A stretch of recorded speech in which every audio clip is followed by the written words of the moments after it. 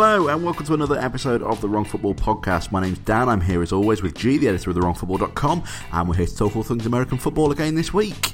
Are you ready for some football? Certainly am. Well, on this week's episode we are taking a look at a couple of the bigger news stories from around the league over the last couple of weeks, and also at we're heading south to see how we think that the Texans, Titans, Colts and Jags might get on in the upcoming 2017 season in the AFC South. But first off, how you doing, G? Football's back.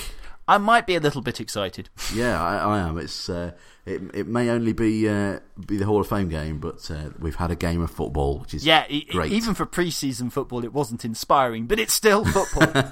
and I feel like I should start with a what's the word? Apology. That would be kind of an apology, I suppose. More of an admission of yes, you know a lot more than I do. I've done some research, and I can't think of a better New England Patriots tight end than Gronkowski, I'm afraid. Well, I'm glad you put the time in, and I wouldn't go as far as I know more than you do, but in this instance, I just thought it was one of the opinions that was challenged. I'm not going to be too smug, but let's move on to other things. Yes, let's move on to other things. So, first of all, we're going to have a look at some of the news items. First of all, it's Miami. We might only be a week or so into training camp, but the Dolphins might already be starting to panic. Last week, not only did J.J. have to leave practice with a suspected concussion, but also Ryan Tannehill went down with a knee injury. There's mixed messages coming out of Miami. Some are saying that he should be fine. Some are saying that he might be going for season-ending surgery to repair it. But in terms of what's kind of happened since, Jay Cutler has just been signed to a contract. He did his first practice run today. He's been wearing the number 6 as he did in Chicago. But I mean that to me suggests, I don't know about you, G, but I think to me that suggests that Tannehill's gone for the season. And they're going to call it a day and write him off. Well, firstly, I suspect apart from it being for big news, I suspect your panic is a large reason why this is a thing rather than horrendous. Miami panic. I wish I had better words for you. The problem, I think, with Tannehill's knee is that it's a partial tear, isn't it? And yes. I've heard several athletes talk about the fact that a partial tear is actually worse than a full tear, because very often there's not much surgery you can do, and you do so much rehab, and almost inevitably what happens is you end up tearing the thing completely and having to have the surgery. So I can understand why there's mixed messages, because nobody wants to go under the knife, and if they can treat it conservatively, they almost always will. But no one really knows how quickly he'll be back, and obviously that's been seen by them signing Cutler. How are you feeling about having Smoking Joe as a possible backup or starter? What, Smoking Joe?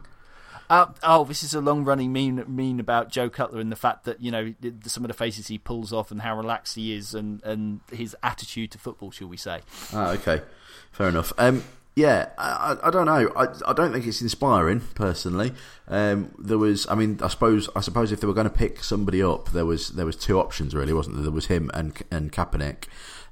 There's been some discussion about why they didn't pick up Kaepernick, whether he's, like you mentioned last time, whether he's being kind of blacklisted. But it's, for me, it's not ideal. I don't know how much of a good job Matt Moore would have potentially done taking over for whether it would have been a few games or for the season. I think Jay Cutler's probably a little bit more inspiring than Matt Moore, but it doesn't inspire confidence for the season. Just when I was getting really excited by seeing things like Megatron training the wide receivers and things like that, this doesn't really fill me with hope. So this gives me a few things that I'll try and go through. I don't know if any of this will pick you up, but we'll try and do an honest assessment, and I'm sorry if it doesn't. Please do. Starting with Ajayi, it's always worrying with a concussion, and we know that, you know, once you get one, you're more likely to get another one, and so I'm hoping they take their time and treat him well, and we'll just, you know, fingers crossed that one's okay. As far as Kaepernick goes, I don't know whether you've read that actually there's something else that might cause a bit more of a genuine problem for the Dolphins signing him than anybody else. In addition to the stuff that was going on last season, we've talked about an awful lot, and he's already talked about the fact that he wasn't planning on protesting again this year. But the conversation going, he's doing things, and I still think it's dubious. He did wear, after Castro died, a T-shirt, and talked positively about his respect for some of the things that was going down in Cuba, and obviously with the Cuban population in Miami, what's going on there, that could play very badly in the local market, and that seems much more reasonable and understandable than somebody using their what's the word I'm looking for? Their legal right to protest. Yeah, I mean, again, I'm not sure I'd be dubious, but, it feels at least like a bit more of a discussion, but I'm not sure that given the fact that we have various NFL teams who have players on a record for domestic abuse, violence, various things that they always seem to get a second chance. It just still seems so ridiculous Kaepernick isn't on a team yet. Moving back to the Dolphins, though, I like Matt Bourne. I actually think he's one of the better backups in the league. I think the problem, though, is that he's at that level where he's very competent if you need someone to get through a game or two, if you've got a backup, a bit much like AJ McCarron for the Bengals a few years ago when Dalton went down in about week 14. The problem comes, well, when you hit the playoffs, which is what happened to us, but also with Moore, it's fine until the defence has a chance to see him on tape and react to him, and then he doesn't have a reaction to the defence's adjusting, and that could be your problem. So I'm not necessarily surprised that they're looking at a third quarterback. And the positive note I've got for you is Cutler had probably his best season under Gase as his coordinator in Chicago, and he's already talking warmly about Cutler knowing the playbook. And so if anybody can make Cutler into a serviceable quarterback for you for the year, it's Adam Gase, I would suggest. I tend to agree. I think Adam Gase has got a track record, hasn't he, with quarterbacks and pretty much all quarterbacks. I mean, that's the surprising thing for me about the Kaepernick thing is that football-wise, one of the things Tannehill does well is move. He runs well, and that helps up the offense. And so you would have thought that with a quarterback whispering guru, that he could make use of Kaepernick's skills. Yeah, absolutely. I think it's one of those that's going to it really could go either way, but I'm not personally inspired by it, but it doesn't mean to say that I think some Chicago, from what I've seen, I've been having a little bit of a look on Twitter and things like that. There's a lot of Chicago Bears fans out there that actually think, do you know what, Miami, you've picked up a good one there, and I think he could do good things. So yeah, it's going to be a funny old season for the Dolphins. Yeah, and long term we will be discussing what they do with Tannehill going forward, given that he's nearly 30 and next year's quarterback draft is meant to be a good one, and we'll see what the reset button is on there, particularly with the amount of money that you're about to start playing in Ndamukong Suh. Yes. But just back to positive things, Gase demonstrated last season that he's not afraid to make big calls and that he managed to keep the team together. And when you were talking, just sidetracking slightly, the positive thing for me is that I'm assuming that when you said Calvin Johnson was sort of working with your receivers, I'm assuming he's on one of a sort of coaching sort of, what's the word I'm looking for?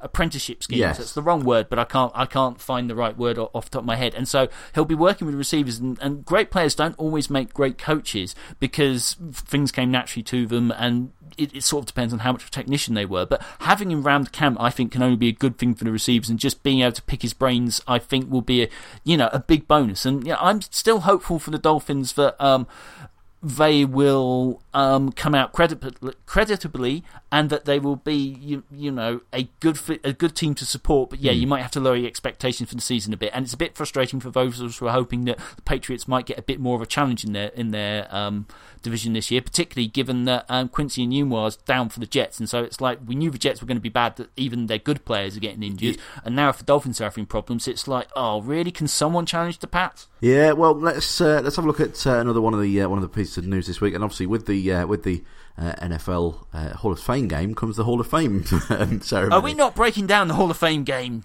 Is there much to break down? It was kind of broken down itself. I thought Blaine Gabbert looked quite good for the Cardinals, but it wasn't the greatest game in the world. No. Well, Canton, Ohio hosted the 2017 Hall of Fame ceremony last week. There were 7 new entrants enshrined into the history books. Kurt Warner, Rams quarterback, LaDainian Tomlinson, legendary Chargers running back, and Jason Taylor, Miami Dolphins defensive end, all went in amongst others as well. G, what did you think of this year's crop of entrants?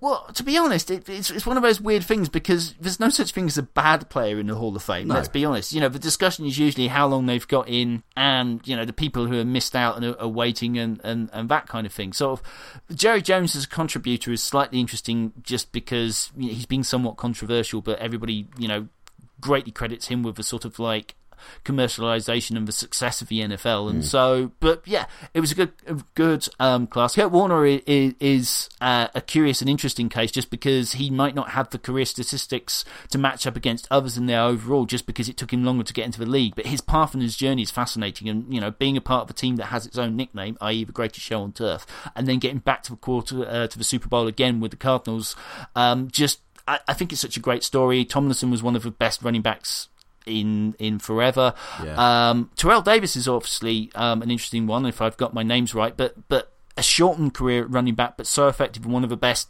postseason quarterbacks ever, and obviously helped John Elway to two Super Bowls to top his career. So it feels like that there's been conversations that his inclusion will improve the odds of certain other players who are on the cusp at running back, just to say, basically, if you had a short career but it was really stellar, you deserve a place in the Hall. Yeah, Kurt Warner for me is a biggie, because he was, when I was very first getting into the game, Kurt Warner and the Greatest Show on Turf was the team that was the one to watch. It's similar for you and the Bears in '85. They were the people to watch. So it's really, really good, I think, to see Kurt Warner, and he's a nice guy as well, from what I've seen on the he seems a really good guy, and I shall try not to step on the following item, but we shall be mentioning him again shortly. Yeah, good point. Yes, very good point.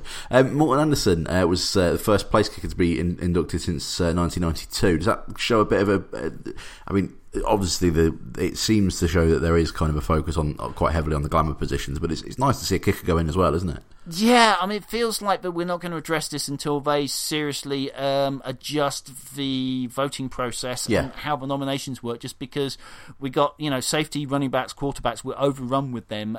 Linemen, it can be tricky, particularly on offensive line, because we don't have the obvious statistics, and so they usually rely on that, and that's one of those cross-era comparisons. But it feels difficult as sort of the passing game increases. You have to take into account the era that they played. But yeah, there's an awful lot of positions, linebacker, along with defensive front, unless you've got a lot of sacks, and the offensive line that just don't feel like they get representation, along with special teams players. And I'm not sure we have a punter. And that's been certainly controversial in the past. There's not that many kickers, and so it's definitely. It's just like the glamour lists and all these top-down lists and things. And if we're telling the story of football, we need to tell the story of all of the great players, and it's harder for those ones where it's dead easy for everyone to say, "Oh wow, look at LaDainian Tomlinson go," "Oh look at Barry Sanders dance." It's harder when you have the Anthony Munzos, and their job is to protect the quarterback and run block effectively. Yeah. The final bit of news we're going to have a look at before we move on to looking at the AFC South, it's the NFL films. They're making some more episodes of Football Live. I don't know if how many out there of you have got NFL Game Pass. We strongly recommend it, but there's very few things that are better to spend an afternoon watching on there than a Football Live, which follows the life story of an influential former member of the NFL, be it a player, coach, whatever it might be.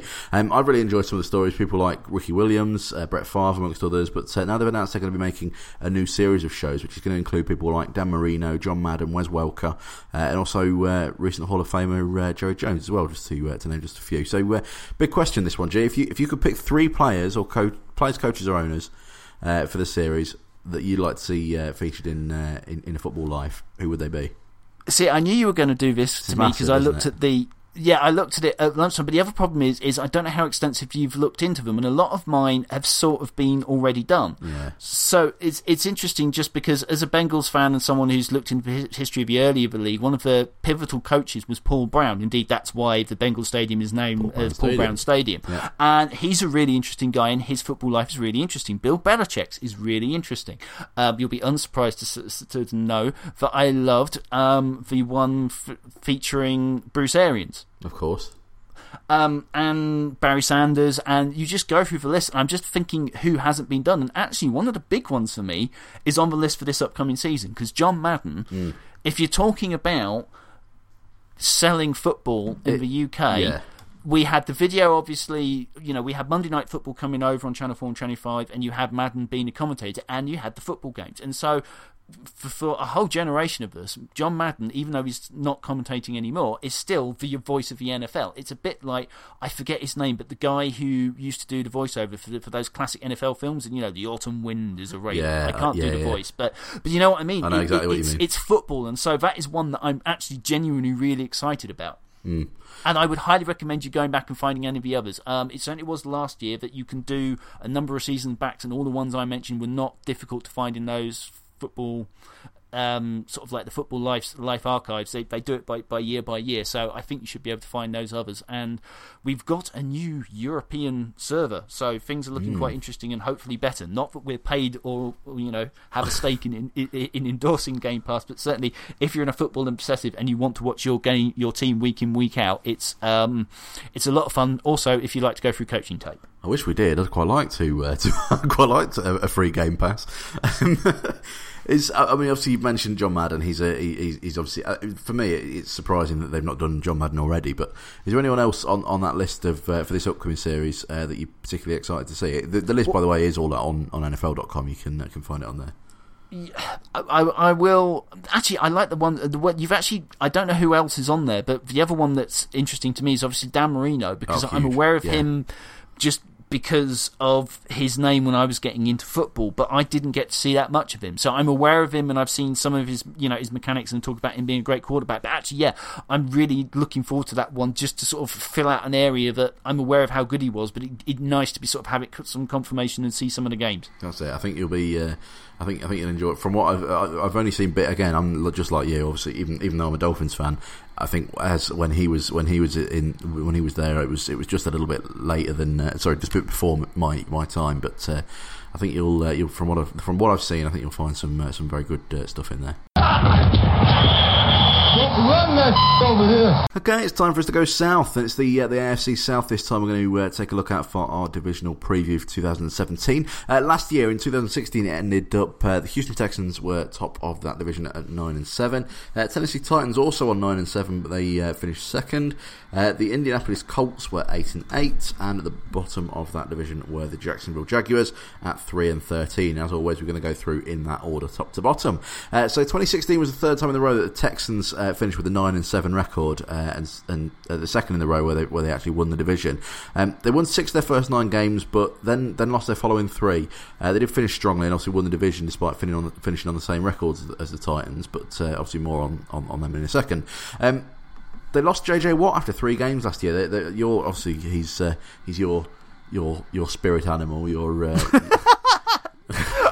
footballing. I love that description. I thought you were going to say man crush, but spirit animal is such a better description. I love that.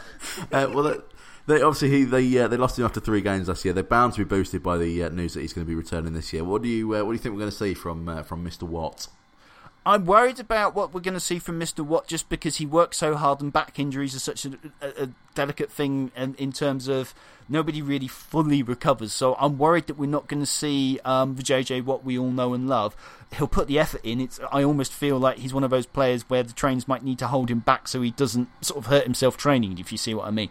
But I'm really excited for how that defense is going to look, because admittedly they lost some corner help. But the way that front 7 was looking with Merciless and Jadeveon Clowney rushing the pass, even without JJ Watt, I think that they're going to be really good this season on defense. And the big question is who's going to be playing quarterback for them, and whether the offense can take a step forward. That's absolutely. It's like you've read my notes already. Brock Osweiler obviously departed for Cleveland in the off-season. They're now left with a bit of a decision over whether to start Tom Savage, who started in a couple of games last year, or Deshaun Watson. They're drafted in the first round in this year's draft. Who do you think they're going to go with? I think they've announced that they're going with Savage for pre-season week 1, haven't they? Yeah, there's some buzz about how good Deshaun Watson's already looking in training camp, and we've never had a rookie look that far. However, I get the feeling that it's hard. See, I'm slightly loath to predict what the Texans will do at quarterback, because 2 seasons ago we watched Hard Knocks. Mr. O'Brien, Hard Knocks, and Mr. O'Brien changing quarterbacks. It seemed, every other week. So I believe that Tom Savage is likely going to keep the starting job because there's just so much to learn these days for quarterbacks with all the checks and the verbiage that they don't necessarily use in college and, taking snaps from centre. I get the feeling that given how good their defence is, I don't think they'll be in a rush to push a rookie out onto the field. And so it might be that Watson might take over for Savage, or it might be that Savage plays out the season. But what I don't think has happened is I don't think we'll see Watson week 1.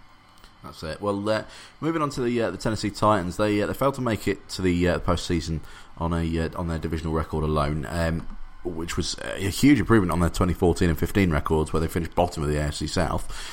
Form-wise, they were kind of on and off all year, but 4 wins out of the last 5 took them to that second place. Can you see the Titans going a step further this year and possibly making the postseason? There are a lot of people's pick to step into the playoffs for the first time in a while. A lot of people really like what they're doing. They like the way they're approaching the draft. They like the options they're assembling around the offense to give themselves a chance to just improve from last year. They had the sort of exotic smash mouth, as they described it, and there was lots of fun making. If you remember, I actually took a look at it, and actually I liked what they were doing, and I thought that although there was some looking down on what was going on with the system, that they were sort of making the most of quite a lot of good players, and what they really needed, though, were some receivers. That was the bit that worried me. But I quite liked the way that they were moving tight end around the formation, and I think it's not so different. It drew different images, but it's not so different to what the Patriots do in terms of if you have move players around so you can be multiple, if you can catch a defense in an unfavourable matchup because they've not got the right unit on, then you can just play hurry up and just move your move player. 1 minute he's playing tight end, then you can flex him out and he's a receiver, and you can find mismatches and cause problems. And so I like that approach, and with the receivers going, I think that it will be a really interesting team to go on. And obviously I'm a huge fan of Dick LeBeau as a coach, and so he'll keep working on that defense. And I'm not 100% sure what will happen in terms of, I'm not ready to predict, oh yes, they're going to the playoffs this season, but I like where they're heading and I could see it happening. Yeah, well, Marcus Mariota obviously put up some good numbers at quarterback despite being injured for the last game and a half. This is going to be his 3rd season in the league. Do you think he's got what it takes to potentially lead them to really go further? I think he's got the potential to. I really like him as a player. Yeah. I feel we're too quick to judge quarterbacks, and so it almost feels, bear in mind, this is his 3rd season, and he got thrown in at the deep end, and he needed the team to develop around him, and last year was like the first time he had a line that he could begin to trust, and that was sort of their focus last off-season. This season, it feels like they were making the focus on getting him more viable options in the passing game. I think he'll continue to improve, and the bit that bugs me about quarterbacks is it feels like, but given that it's such an information position, and yes, you need the arm talent and the physical skills, but it just feels like you need so many reps, particularly for what's going on at college, that I think that he will do there. But I still feel, and this might be the conservative in me, as weird as that is for me to say, that year 3 is too early to be worrying too much about that. As long as he keeps progressing, then I think Titans fans have cause to hope. He's certainly done nothing to make me think otherwise so far. I agree. I'm quite impressed with him. I think he's a pretty good QB. My only real concern is that I haven't watched him enough. But I think he's going to be good. Well, we've got time to rectify that this season. We'll watch a few Titans games, shall we? Yeah, no, I'm up for that. I'm the one who was watching coaching tape whilst they were losing last season. And good point. Indianapolis Colts. So Chuck Pagano's men got themselves a .500 season last year, which meant for the first time they missed the playoffs on back-to-back seasons since 97-98. And GM Ryan Grigson lost his job as a result. They struggled with consistency throughout the year, managing 2 wins in a row only once. And we spoke about the Colts a few weeks ago. They have strengthened and refocused in the off season. They could have a pretty good year with a bit of luck, I suppose, couldn't they? No pun intended. Well, here's the worry. The good news is that the new GM, a lot of people are talking about the moves he's done, and they think he did a lot of sort of quiet, clever business in the free agency period. So he wasn't bringing in loads of big names, but he was picking up players, and there seemed to be a plan. And what we were saying for years about the Colts was that short of drafting Andrew Luck, what have they done to put options around him? And they had one very good receiver, and then it felt like they didn't like picking anything that looked like a large lineman, and so Andrew Luck was getting hit too much and witnessed the injury he'd have, and that's going to be the big concern going into the season, is that he's not even cleared for football. I mean, I think he's throwing a bit in the moment, but he's had a surgery on his throwing shoulder, and will he make it for the start of week 1, and will he look like Andrew Luck? And that is going to go a long way to drive how their seasons go. Yeah. It looks like things might move in the right direction with how things are going, but it's sort of early to tell. Yeah, I think he needs we need to get a good. I think for the Colts, they'll be thinking that we need to get a good season out of Andrew Luck this year to really try and fire and try and pick things back up again. I mean, the worry for me that Chuck Pagano is still there, and this is the guy who still seemed to be saying, look, he needs to get rid of the ball, and it's sort of on him, and I'm thinking, well, I can see sort of what you're saying given the way the roster's constructed, but frankly, that's the problem. The fact of the matter is your defense can't, hold a lead or keep them in games, and then he has to hold on to ball to make plays, because what other options have you got with the offense you're running at the moment, particularly with your aversion to building an offensive line? So I'd be interested to see how they form early, and I think we'll know quite soon whether it's going to gel for them or whether it's going to be another so-so season. I don't think they're going to be bad, because it's not like they've sort of been disastrous, if you see what I mean, but it doesn't feel like Andrew Luck is getting the best shake out there at the moment. No, I mean, let's be fair to the Colts. They were 2 more wins, they'd have been in the playoffs. I might be doing them down, and I'll be perfectly happy for Colts fans to come and complain at me, but they didn't post consecutive wins all season. Once they did. Did they? Just once. I'm looking at the 2016 season, and I can't see it. I believe there was a bye week in between. I'm not sure that counts. But yeah, it was the bye week that fooled me. But you can see what I mean. They were inconsistent all season. They never really got solidly over 500 football, and so you just worry about them. I'm concerned because I think it's going to take a little while to sort that roster out, and I think that's probably what makes me hesitate as much as anything. I'm not totally convinced by the coaching, and I think it's going to take time to build a roster that should compete to the level that I think they should with a franchise quarterback. And I don't doubt that Andrew Luck is a franchise quarterback. Yeah, well, quickly before we move on, Adam Vinatieri, one of the positives, I suppose, for the Colts. Adam Vinatieri is going to be back to kick for his 22nd season, which is incredible, especially given the level at which he still plays. We spoke about kickers in the Hall of Fame earlier. He's got to be a surefire entrant, hasn't he? It might take him a little time to get in there, but he has to go, just given the length of career in his statistics. So, I would say yes, we are watching a Hall of Famer. Yeah, I agree. Final team in this division is the Jacksonville Jaguars. Just 3 wins all season, so the Jaguars propping up this division this year. One of their wins, though, was over here at Wembley Stadium, where they met the Colts. Jags now haven't finished in the top half of the division since 2010. What do you think they need to do to kick things into gear this year, Reg?